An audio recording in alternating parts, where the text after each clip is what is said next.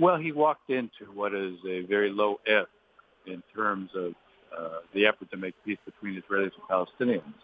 The reality is that there's been no direct negotiations between the two sides for a couple of years, at least since 2014. While the security elements continue to cooperate, there's no real discussion at the political level, and there hasn't been. There's a deep level of disbelief between the Israeli public and the Palestinian public. So the context for peacemaking is not good. The gap on the core issues is very wide, meaning issues like Jerusalem and refugees and borders and security. And the psychological gap has probably never been wider in the time that I've been working on this issue, close to 30 years. Yeah, and most recently you served as a special assistant to President Obama on these issues. Why is it that we're at this point with Middle East negotiations? Is it a lack of interest on the U.S.'s part, on the Obama administration's part for the last several years? Is it just the tensions in the Middle East right now? What are the factors at play? Well, there's a couple factors. One is that Secretary Kerry made an effort for 9 months, but it was really built on a kind of premise that he was going to solve it in 9 months and didn't really have a backup plan in the event that he couldn't. And the problem whenever you set up a choice that is we're going to solve it or we're going to do nothing, inevitably you end up doing nothing. And in the Middle East, one thing we've learned is when there are vacuums, the worst forces fill it. And in this case, the worst forces of disbelief on each side have come to dominate, so much so that in 2015, in the last Israeli election, the Zionist Union, the center-left party, didn't even use the word peace in its campaign because it knew it had no credibility at all with the Israeli public and would look naive. So that explains partly where we are. The other part is the region itself.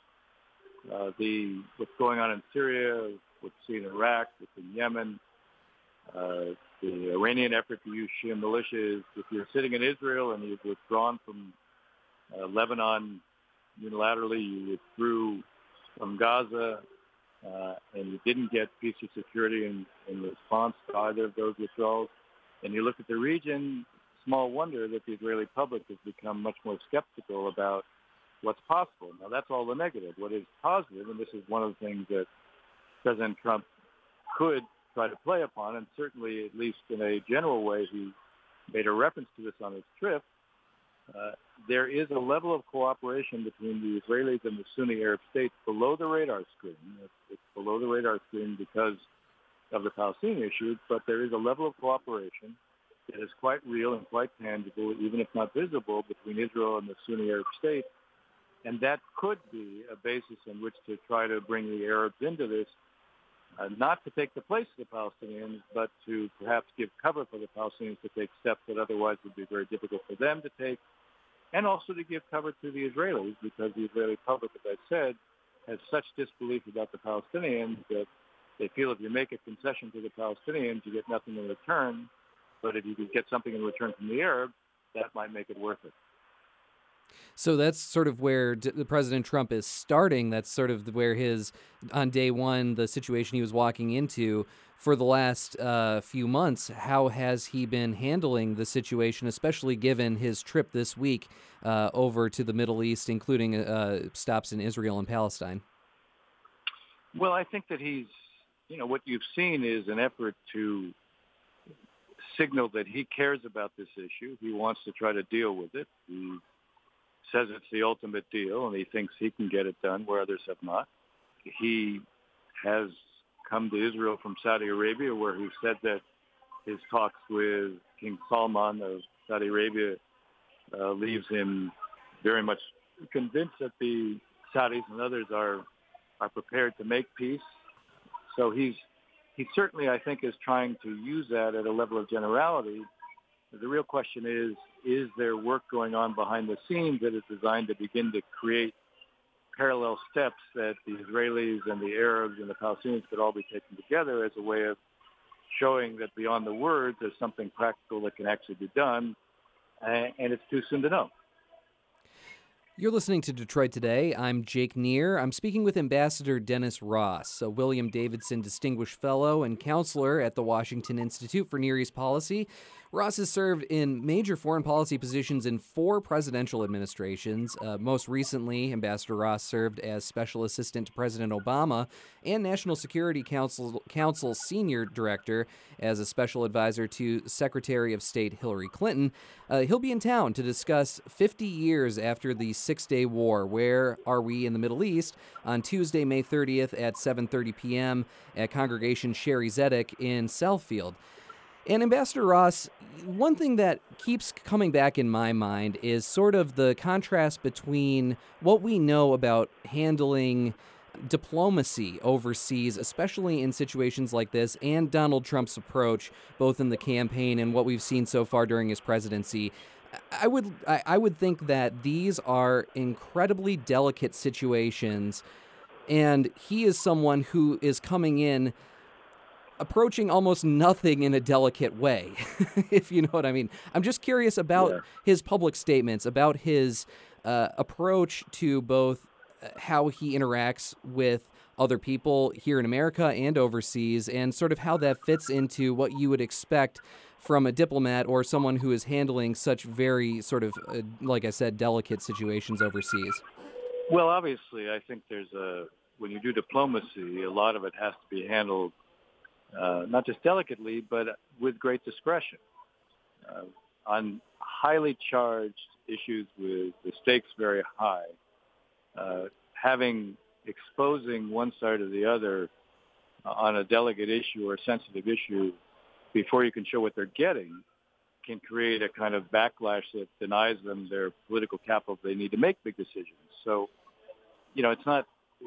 diplomacy is not just what you say publicly, it's also how you handle the sensitive issues privately. I would say that if you look at how he's performing on the trip, he shows that he can obviously be disciplined when he's dealing with foreign leaders overseas. So, there may be I think one has to view it that way. Generally, tweets are probably not going to be something that are going to help you out. On the other hand, he's not tweeting on this trip. So, right. Maybe there's a contrast here between what allowed him to become president domestically and how he's operating as a president when he's overseas. I just sort of assume that someone who's been involved in this issue for so long, you have to wake up every morning sort of bracing yourself for what you're going to see on Twitter. Well, I pay attention to it. Leave it there. Yeah, what I'm curious about is how much I know that this is, like you said, a dual thing, that you say one thing publicly, that's sort of a tool you can use. Another tool is how you handle things privately. But how much do your public statements as someone involved in these issues determine your credibility for people overseas? I mean, let's take, for example, what Donald Trump had been saying on the campaign trail about Saudi Arabia. Very critical. And then now that's his first stop on his first trip overseas as president, and he's taking a very different tone. What does that do to the relationship coming in? Well, obviously, in the case of the Saudis, they have welcomed him as if he were like royalty. And I think the main reason for that is because he's not Obama, and they saw Obama as pivoting away from America's willingness to play a kind of role in the region that we had historically. And they also perceived him to be looking at Iran as part of the solution to the problems of the region, not the source of the problems of the region. So their readiness to be open to him was quite high, notwithstanding some of the statements that were made during the campaign. And obviously, he seems to have created a connection there on this trip. Now, in the end, for any president, not just this one, for any president, ultimately what they do is going to count for more than what they say. So, this is early in the administration. Everyone, once the president becomes a president after being a candidate, everyone is going to be open and try to build a relationship, and then they'll make judgments based upon what is actually done. So I think here again, they're happy that he seems to be, at least rhetorically, taking a very different approach, and practically by coming to Saudi Arabia first. In the end, it's not just the Saudis, but others will judge us on what we do and not just on what we say. And by the way, that's not a bad standard. We should be judging others, not just on what they say, but also what they do. Hmm. You're listening to Detroit Today. I'm Jake Neer, and I'm speaking with Ambassador Dennis Ross. Right now, he is a William Davidson Distinguished Fellow and Counselor at the Washington Institute for Near East Policies. He's worked in several major foreign policy positions in 4 presidential administrations, recently serving with President Obama as a special assistant, also a special advisor to Secretary of State Hillary Clinton, and he will be in town to discuss 50 years after the Six-Day War. Where are we in the Middle East? On Tuesday, May 30th at 7:30 p.m. at Congregation Sherry Zedek in Southfield.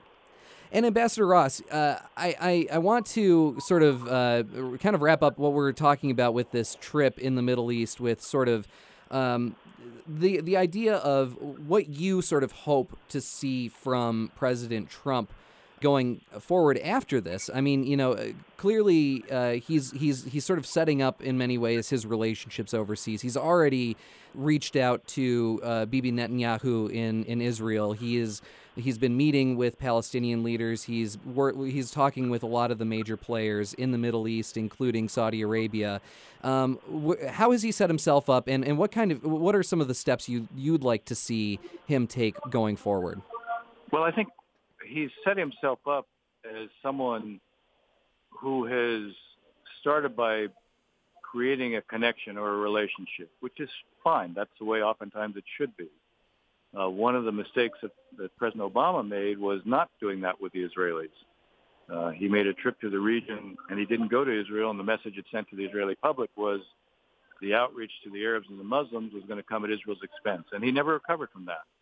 Had he gone to Israel in June of 2009, as opposed to waiting until March of 2013, and made some of the statements he made in March of 2013, the relationship with the Israeli public would have been different, and that relationship has an effect on Israeli prime ministers.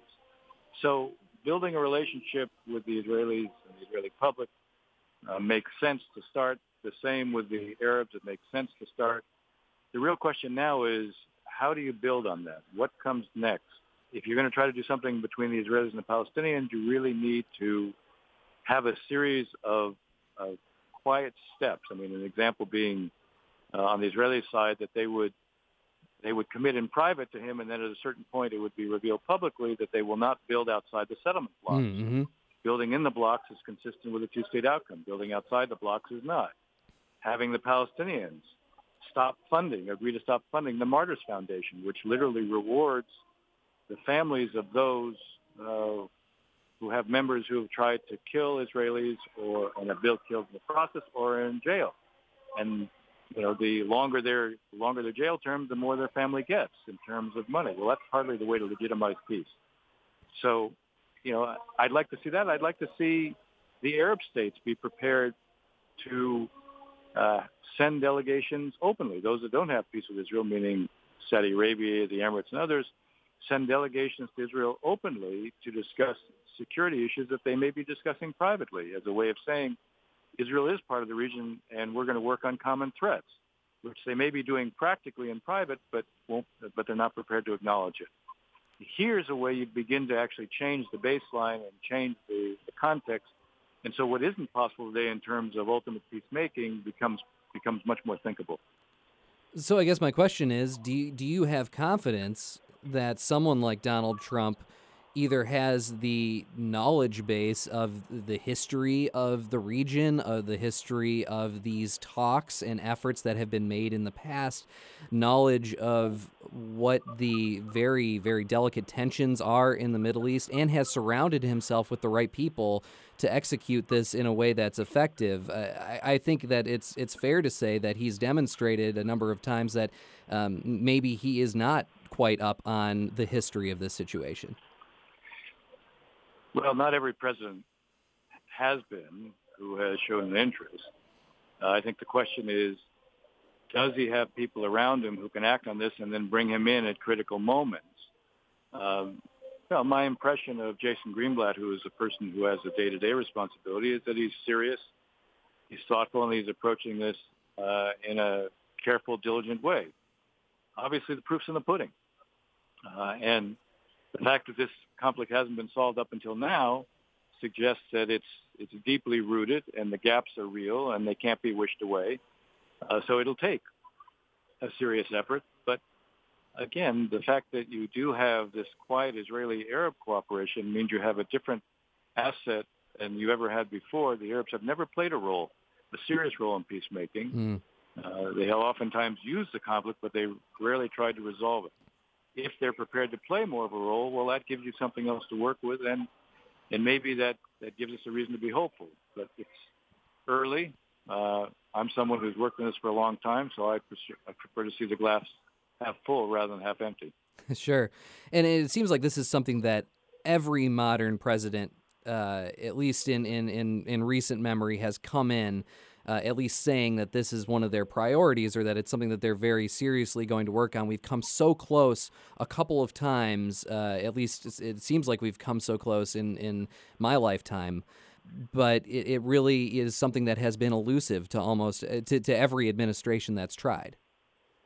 Look, having written a book called Doomed to Succeed, the U.S.-Israeli Relationship from Truman to Obama, I have gone through and explored each of these things in a way that each of the efforts in a way that explains what was tried and why it failed.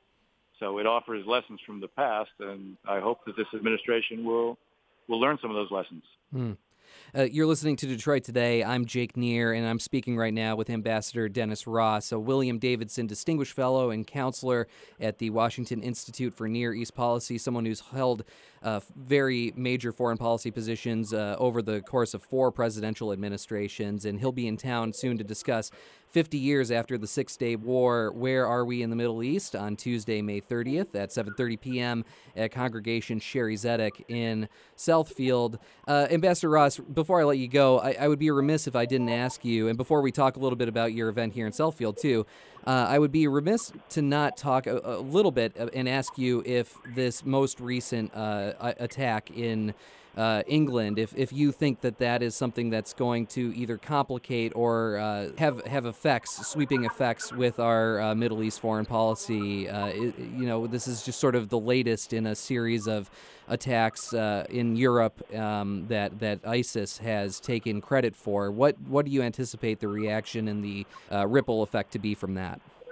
Well, look, it's a reminder that the Islamic State, as they call themselves, is not just going to disappear, even if, as will be the case within the next couple of months, it's both defeated and removed from Raqqa in Syria and defeated and removed from Mosul in Iraq. This is a way of saying that they're still going to be around, they're still going to be here. It highlights, I think, what President Trump was trying to do in his visit in Saudi Arabia and the speech he gave to about 50 Arab and Muslim leaders, that this ideology that is embodied by ISIS is one that has to be discredited. You can't just defeat it militarily. You have to discredit the idea so that it doesn't have an appeal to those who feel bereft or who feel disconnected or who feel alienated and left out, which seems to be the ones who are most likely drawn to it.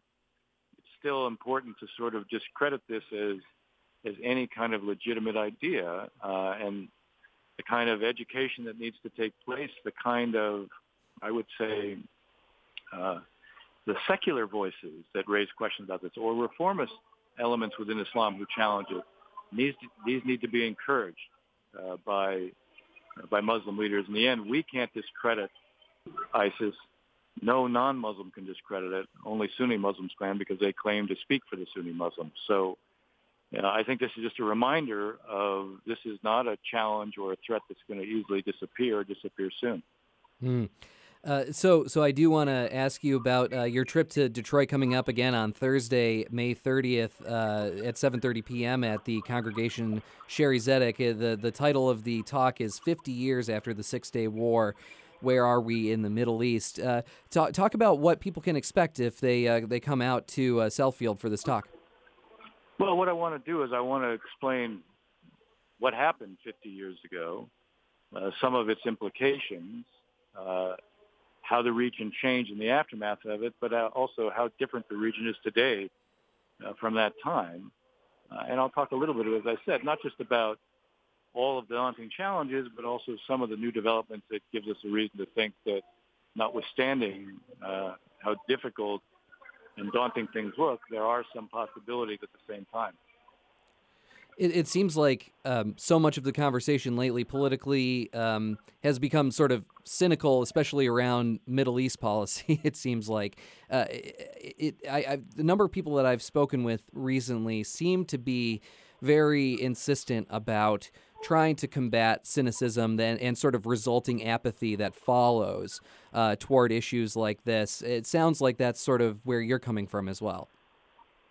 Well, I'm a big believer that, one of the biggest challenges we face, certainly in Israeli-Palestinian peacemaking, is how do you restore a sense of possibility and belief? It doesn't exist today, and that's one of the greatest challenges. You can't make peace if nobody believes in it.